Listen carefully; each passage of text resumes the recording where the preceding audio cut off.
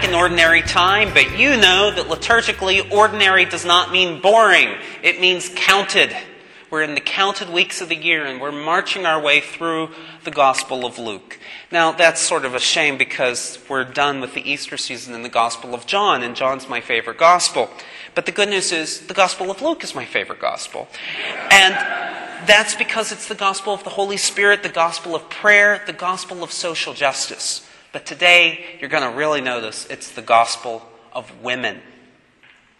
And so we're going to see 4 different women in the Gospel passage today. And one of them is the woman who washes the feet of Jesus with her tears. Now let's be clear. She is not Mary Magdalene. She is not Mary of Bethany. She's not the woman in the Gospel of Mark with the aromatic nard. This is another woman. And a question to think about as we pray on this Gospel passage. Does the woman show great love because she was forgiven? Or was she forgiven because she showed great love? And doesn't matter. God loves us and forgives us. Why were Mary Magdalene, Joanna, and Susanna following Jesus? We don't really know, but that hasn't stopped people from questioning their motives in a way we usually don't ask about the male disciples. Mary Magdalene has gotten an especially bad rap. Yes, Luke says that she had 7 demons exorcised from her. But why do so many people talk about her sins? In every other case of people being possessed by demons in the Gospels, we don't speak of their sinfulness. We speak of their physical or mental incapacities, not their sinfulness. And if that's not bad enough, how about the backstories we tell of the woman who washed Jesus' feet? Yes, the translation says that she was a sinful woman.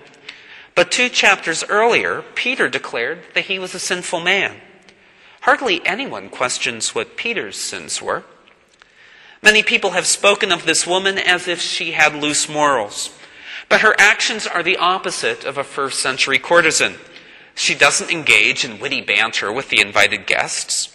And she shows a total disregard for the state of her hair. And even today's translation is lacking. The original Greek actually identifies her as a woman who had been a sinner.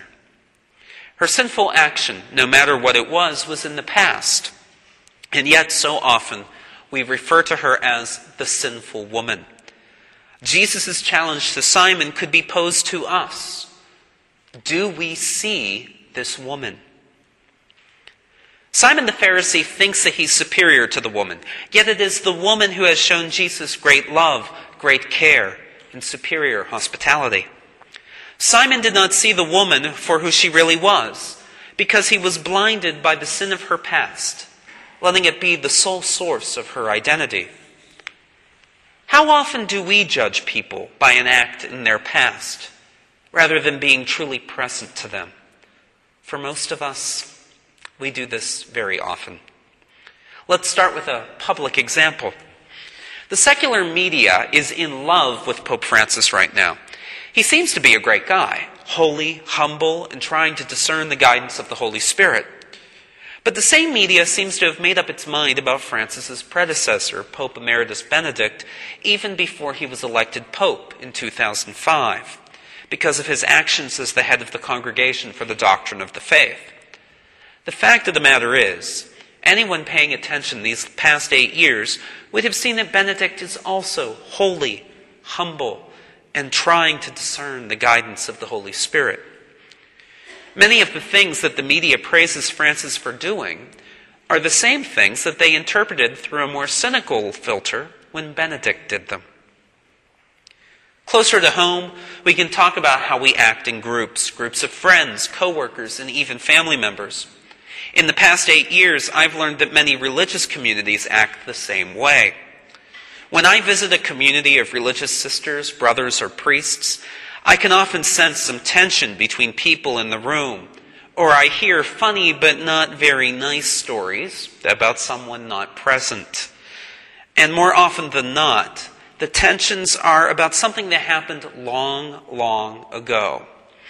Now, as I pointed out at the 10 a.m. Mass, with Father David O'Brien sitting right here, Religious people are dedicated to being ambassadors of reconciliation, so we don't hold on to grudges for life.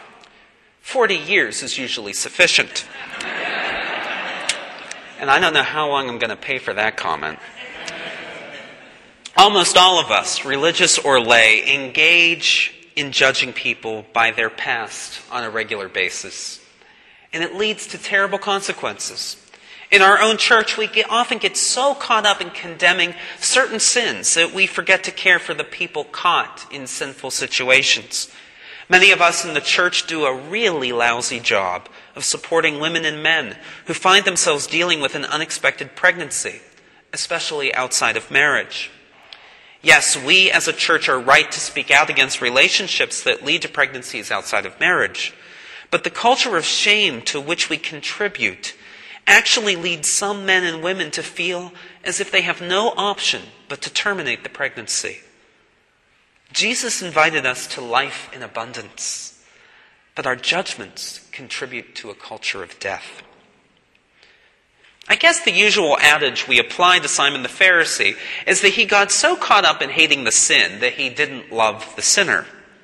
I think his real error, however, is in not acknowledging that he too is a sinner. Because there's a phenomenon in the human mind. When we focus on the sins of others, we distract ourselves from examining our own quirks and imperfections. I think that's one of the reasons we like to gossip. Rather than share our real experience with friends, families, and coworkers in the room, we create a false intimacy by focusing on someone outside of the group. Simon chose to entertain negative thoughts about the woman washing Jesus' feet and about Jesus' apparent ignorance, rather than choosing to be present with Jesus in the moment. Now, some people have suggested that both heaven and hell will center around unending banquets. So no matter where Simon has ended up, it must be embarrassing for him to have to introduce himself to everyone for all eternity as, "I'm the guy who invited Jesus Christ to dinner but treated him like a jerk."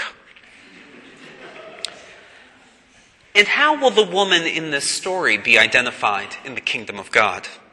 Somehow, I doubt she'll be called what many Christians call her, the sinful woman, or the harlot who washed Jesus' feet.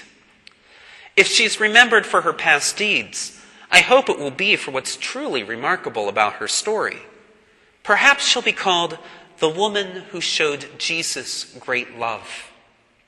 If I get to heaven, and I have the privilege of going through the buffet line next to her, Susanna, Joanna, or Mary Magdalene, it would be really awkward if I had spent my whole life bad-mouthing them.